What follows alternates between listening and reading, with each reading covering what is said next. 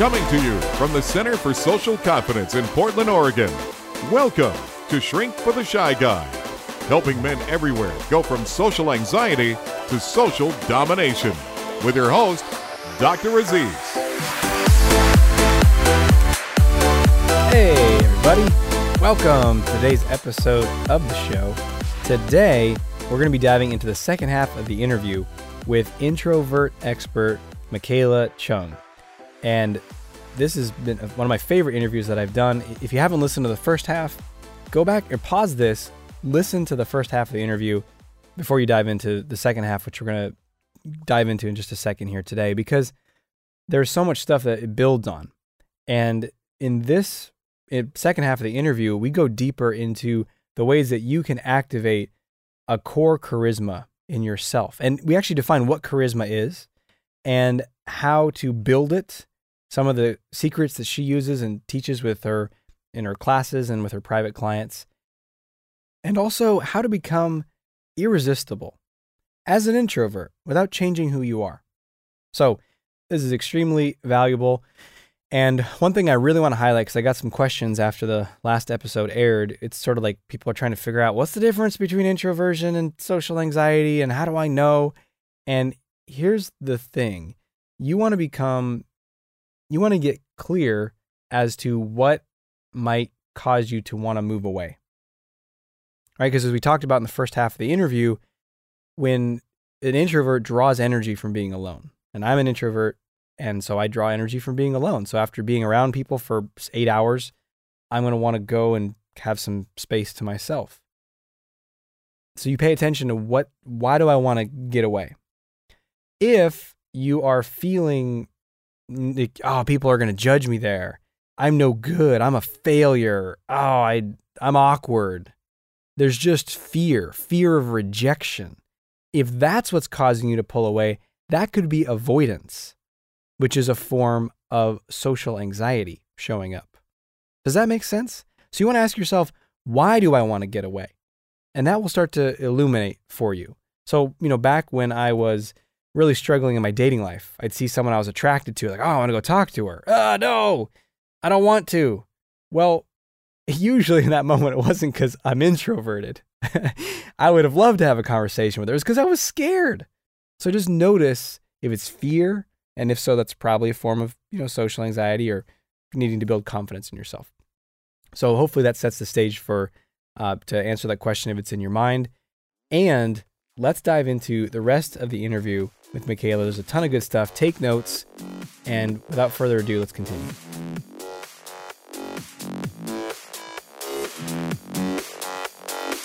Expert interview. And so first of all, congratulations on your book, The Irresistible Introvert, Harness the Power of Quiet Charisma in a Loud World. And I know people can find it on Amazon. Elsewhere that people could find it? Yeah, pretty much everywhere that books are sold. Barnes & Noble, Chapters Indigo for people in Canada, iTunes. Cool. Yeah, most places. Nice. So there's something in there that, quiet charisma, and you talk about this on your site. So how can an introvert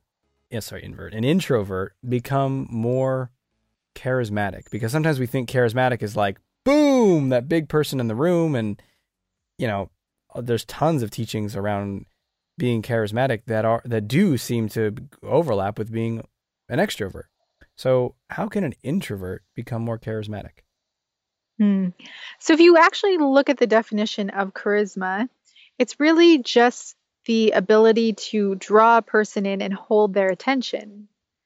So it doesn't mean you have to do it in an extroverted way. It doesn't mean you have to do it in a loud way, that you have to be the funniest person, the most talkative person. It just means that you have to hold a person's attention and draw them in your own way. So for introverts, this could mean drawing someone in through intrigue, through quiet confidence, through an inner self-love that really shines through. And so I always say that for introverts, true charisma is on the inside and then emanates out. And the tricky part is that a lot of the old school social skills experts teach people to work from the outside in. And sure, some of it is outer stuff, some of it is body language and voice tone, but that comes afterwards. You have to start with, okay, mindset stuff and building confidence and getting rid of those beliefs that you're somehow a horrible person for being an introvert. Yeah, absolutely. I love that definition of charisma, by the way. Thank you. And it's really broad. I mean, there's a million and one ways to do that, so it doesn't lock you into a specific, posture or style of relating that you have to do.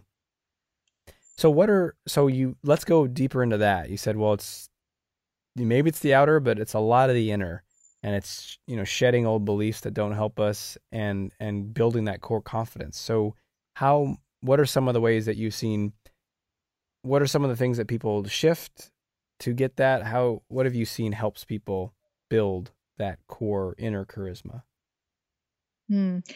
Yeah, again, there are a lot of ways, and I talk about the more of the detailed sort of exercises and things in my book, The Irresistible Introvert.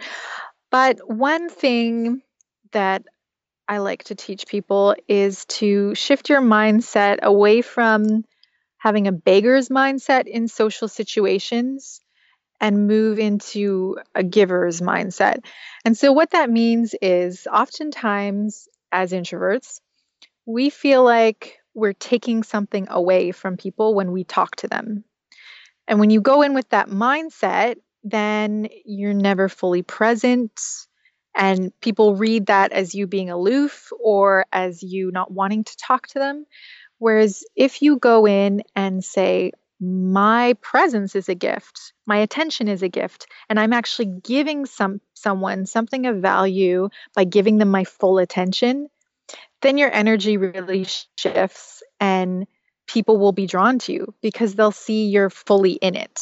That's the biggest thing, I think, when you first meet someone is a lot of times you feel like, they don't really want to talk to me, so I'm just going to say hi, but I'm not really going to commit to the conversation because I don't think they care anyways.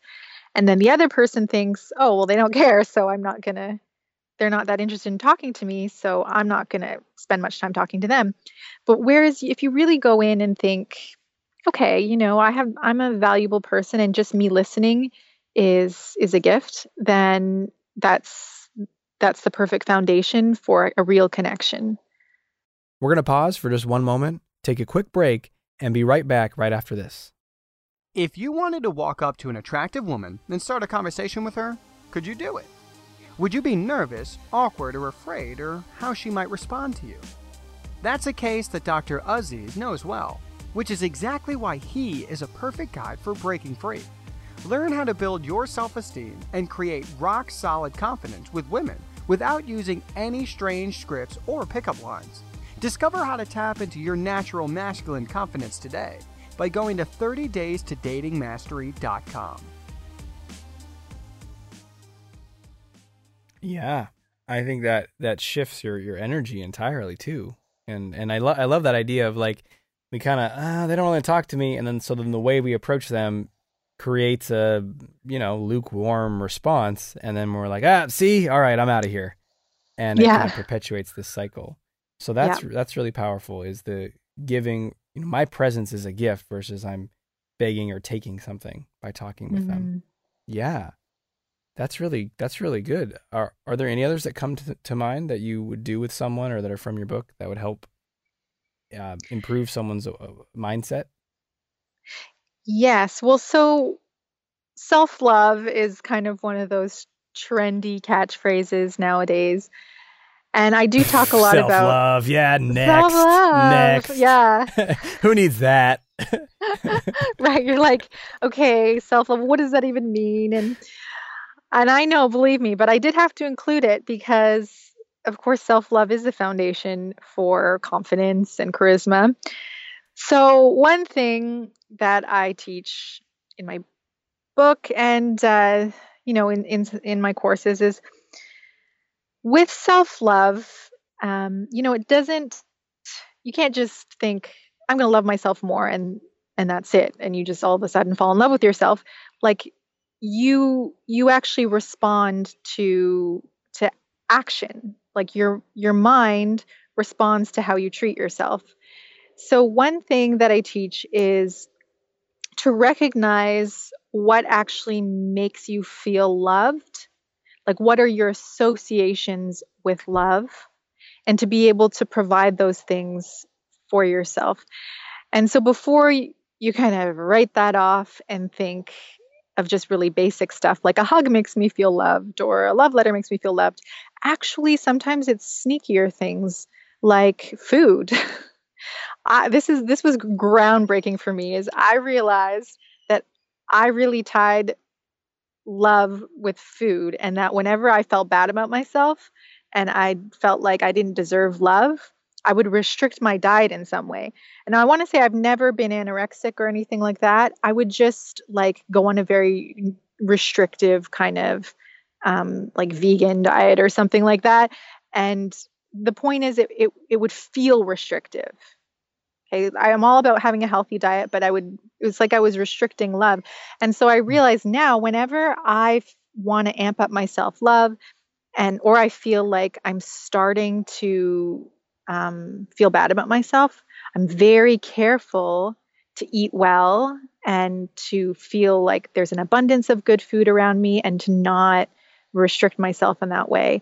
And so, I mean, that's just one example. You could also associate love with, just certain self-care practices, just taking better care of yourself, doing kind things for yourself that you normally expect other people to do, or doing kind things for yourself that you don't necessarily think you deserve. Even like lighting candles at dinner. I know it sounds cheesy, but things like that you think, well, that's only for guests. I'm not good enough for that, but it's good enough for my guests. Think of what kind of message that sends to your subconscious. So it's all about thinking of what you associate with being valuable and loving, and then being able to give that to yourself. Yeah, and I mean, those are great ideas, and it's so interesting. I got really fascinated by this not too long ago, maybe about 2 months ago, where I noticed this tendency we're all kind of on guard when we're talking about self-love. We're all sort of like throwing in the caveats for the cynic or the dismissive response. And I noticed I did this all the time, and I would do it even in like, not just, stuff that's out for the general public, but even in like a really close inner circle. Like I have a mastermind group of people that are, they've bought in, like we're working together for a year. They want this stuff. And still I'm like speaking to the cynic, or like, oh, I know this sounds cheesy or whatever.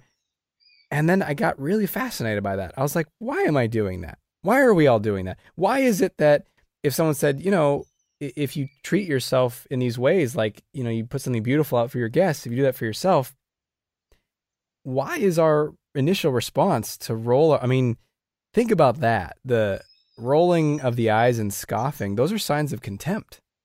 And in Gottman's work, those are one of the signs of the horsemen of the apocalypse, of the end of a relationship.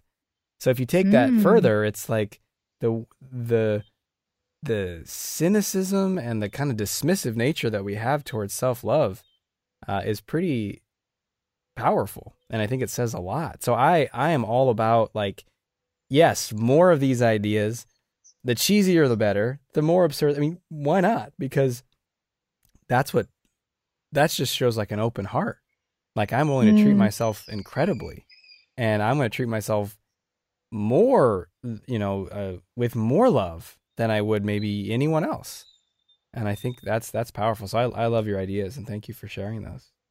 Yeah. And I'm glad you said that too, because I was like, oh, his audience is going to think self-love is cheesy. And so I'm glad that it's something you talk about too. And you understand, this kind of hesitancy to use certain words. Yeah. Well, and, one of the core things is just that there is a pretty frequent toxic voice that most of us either are it kind of dominates our minds, or we've done a lot of work and it's sort of, waiting in the periphery to pounce on us. And that's the voice that I think, dismisses this stuff. So yeah, if you're listening and you're like, candles, bleh, dumb, just slow down. Like, give it if self-love, even that name, I was going to say, give it a different name, but why? I mean, don't you want to love yourself? I want to love myself. So I'll get off my soapbox here, but I think it's extremely important. And, so many problems are solved when we really are either loving ourselves or at least committed to getting better at loving ourselves, even if we're not fully there yet. So I thank you for sharing that stuff. So you talk about an irresistible introvert, another term that I love. Is that different than, a charismatic person, or what do you think of when you say an irresistible introvert? We're going to pause for just one more moment and then dive back into the interview with confidence expert Michaela Chung. Have you ever heard the phrase, feel the fear and do it anyway? Have you ever tried it in your life? While it is a key part of building confidence, it leaves out the most important secret of creating powerful confidence in every area of your life. Do you want to know that secret? It's self-compassion, the skill of being on your own side no matter what. It's so important. Confidence Unleashed has an entire module on it. Go to confidenceunleashednow.com to find out more. I imagine someone who just completely embraces their quiet nature, their quiet gifts. Again, somebody who's okay with their introversion and who uses the power of introverted charisma, so draws people in, holds their attention in their own quiet way. And I always think back to this girl that I knew when I was in high school. I was actually quite religious. I was Christian when I was in high school. I'm not anymore. But anyways, there was a girl in my youth group who was really quiet. And oftentimes she would just kind of sit at the edges and read. She would just read her Christian romance novels. But she was also like really, really, when you talk to her, there was just something about her that made her really intriguing and made you drawn to her. And it wasn't that she wasn't trying very hard. And I think that's part of what made her intriguing. But she was just, with the people that she cared about, she was just open and loving, but she never really apologized for her quietness. She never really seemed to feel self-conscious about the fact that she just wanted to read sometimes, that she wanted to be alone. And I always think back to that and I think, wow, that's really amazing for a teenager in such an extroverted church environment, because it was a Pentecostal church, to be able to just own who she was. And people, boys liked her and she had close friends. And I, at the time, was not okay with who I was. I felt super self-conscious about my introversion. And so I always think back to her as an example of an irresistible introvert. I love that. The best definition possible, because it was a story with like imagery and a really powerful message there. And I think it just highlights what we were talking about earlier, is like the more you fully embrace who you are and how you are, and that peace inside of you, I think emanates something. And if it's not already been measured, I'm sure it can and will be pretty soon, in terms of energetically what we're emitting, because there is, I think everyone listening to that can relate to like, oh yeah, there is that person that I know who I was just drawn to. Everyone seemed drawn to. And it wasn't because they were the loudest or they talked the most, but it was just something about them. And, yeah. And I love that. Well, man, there's so much we could get into. I would like to get like 50 more self-love strategies, but the best place to do that would be to go deeper. So what's the best way for people to find out more about what you teach, follow you, and just learn more about how to become an irresistible introvert? Yeah, I invite everybody to join my community at my website, introvertspring.com. I have so many free resources. You can sign up for my mailing list. There are plenty of places for you to sign up. and get my free introvert connection guide and my introvert charisma blueprint. So I just invite everybody to come visit my website, Introvert Spring. Nice. And to check out the book, The Irresistible Introvert, Harness the Power of Quiet Charisma in a Loud World, which is out now. Get it anywhere books are sold. Awesome. Thank you so much, Michaela, for joining us and just giving us all more permission to fully be ourselves, which is the source of all confidence. So thank you so much. Thanks for having me. It was a pleasure. That brings us to the end of the interview, but not the end of the episode, because there's an extremely important action step that we're going to need to do today. Time for action!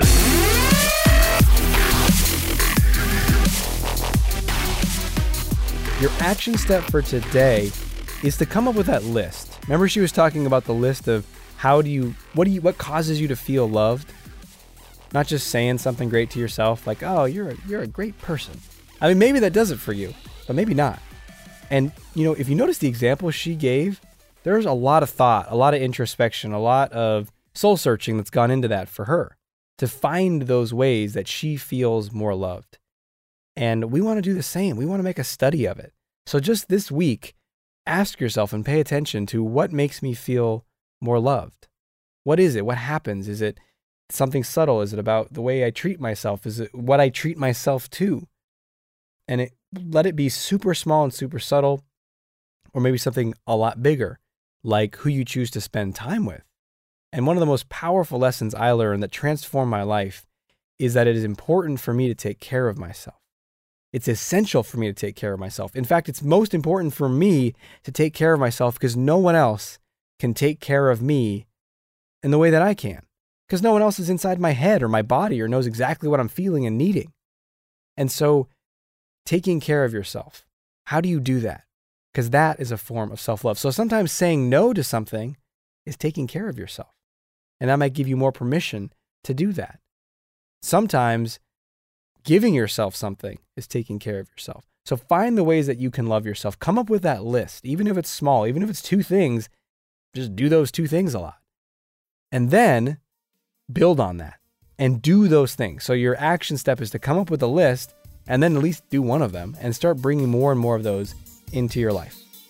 And until we speak again, may you have the courage to be who you are and to know on a deep level that you're awesome. Talk to you soon.